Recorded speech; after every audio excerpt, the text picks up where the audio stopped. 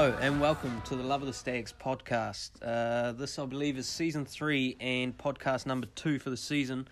And today with me, I have Dane Cleaver and Kieran Noema Barnett.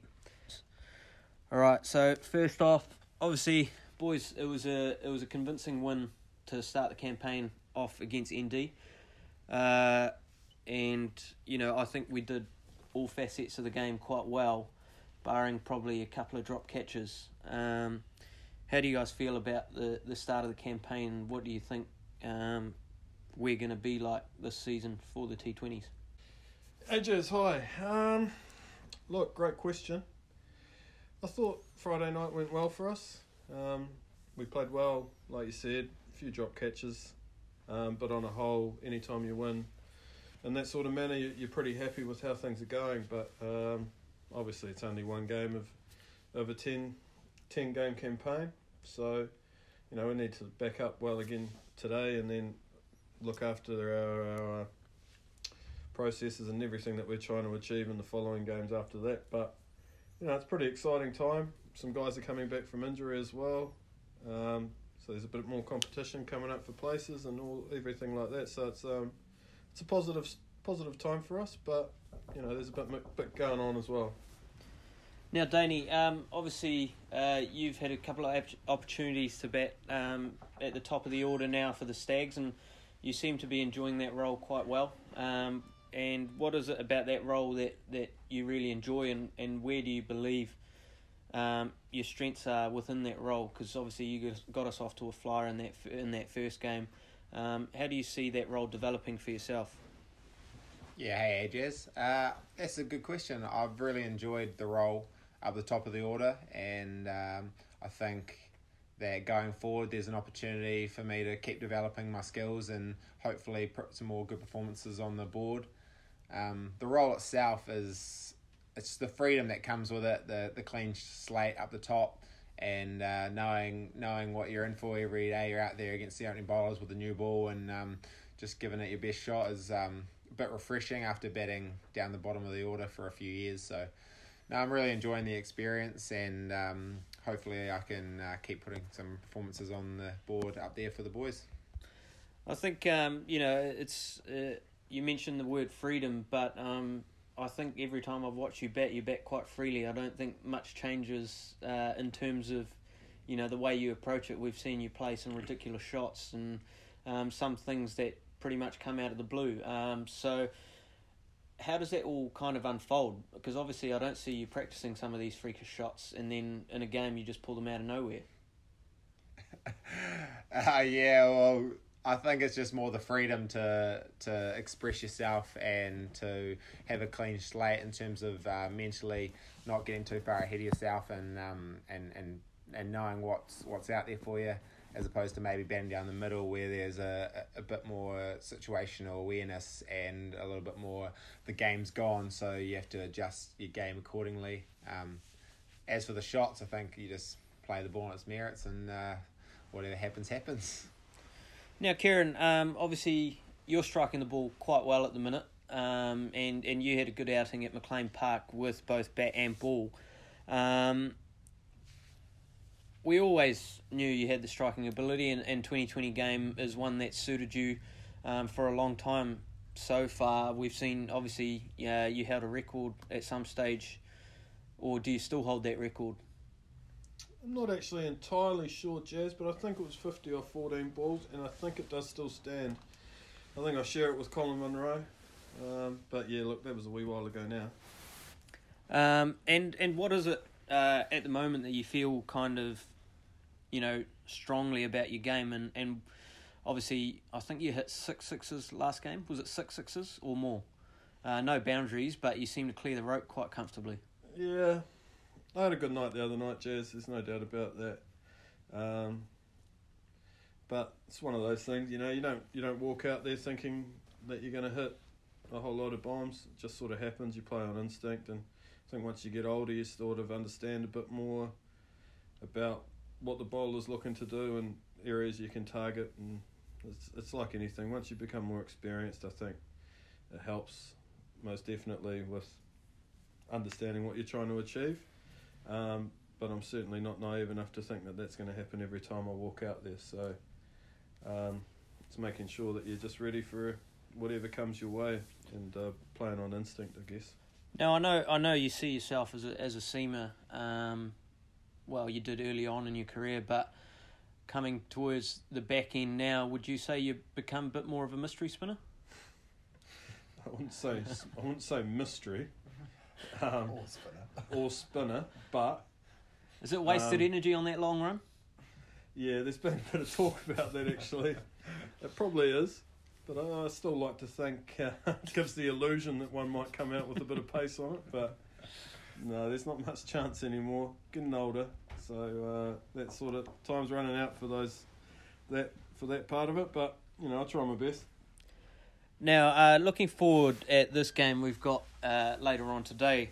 Obviously, Geedon's last game ever, and he's been a stalwart in terms of spin in the country, and someone that a lot of spinners have probably aspired to emulate, and within good reason. What do you believe makes Geedon so good? I mean, both of you guys played against him quite a bit now, so where do you think his strengths are, and what makes him the cricketer that he is? Well, I think Kieran's just alluded to it in his last comment around experience. You can see whether you watch him or facing him, he puts a lot of thought into his bowling, and he uses his experience extremely well. He does all the things that you would sort of strive to be talking about before the game in terms of mixing up your pace, getting hit to areas that you want to get hit to, executing your skills well. And I think he's just a master of doing those basics, but also using his experience of obviously playing a lot of cricket and in a lot of different conditions. And you don't often see him go for many runs, and I think that experience is big part of that. And we know he's quite a passionate cricketer, and he does tend to get quite fired up when he's playing, and he's a bit in your face. So, I mean, as players and as the opposition, how have you managed to deal with that? Do you play him any differently to the way you would any other spinner? I mean, does he feel like he's on you a bit more, or? I wouldn't say that so much. You understand that when you're playing him, you're in against a competitor. He's certainly fired up for the challenge, and I think that probably he's figured out that over time that's the best way for him to perform at his best and to be involved in the game. And he's certainly one of those guys who, he's always involved in the game, or he's always trying to compete. So that's something you really got to admire about a player, and I guess for the longevity of career he's had, and I think he's still going to go in the UK still, to be playing professionally at nearly 40 years of age is pretty impressive. So I think that shows a lot about probably his work ethic and his character and his desire to improve and to keep performing at a high level. Yeah, and I mean, for those that don't really know much around what Jeets has done, I mean, it's very rare of someone of his experience to still be playing cricket. There were a lot of people in the 1980s and 90s that were playing cricket into their late 30s. Doesn't seem to be the case as much anymore. Geedon debuted for Wellington in the year 2000. That was before some of our current players were born. Jeets was Wisden Cricketer of the Year for 2015. This will be his 89th and last T20 for Wellington. 78 career wickets for the Firebirds, and has a lot more for Warwickshire. I mean, someone with that resume, obviously he's going to be a big loss for Wellington cricket, but also the competition and the experience that he brings. I know for me personally as a spinner, it's something that kind of I aspire to, and someone who's kind of paved the way for the way that spinners do their things.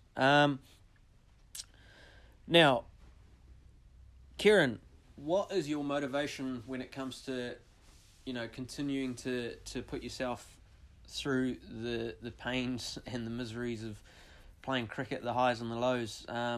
What is your motivation now as opposed to when you were starting? I'd imagine it's really just enjoyment. I enjoy playing the game. I enjoy competing.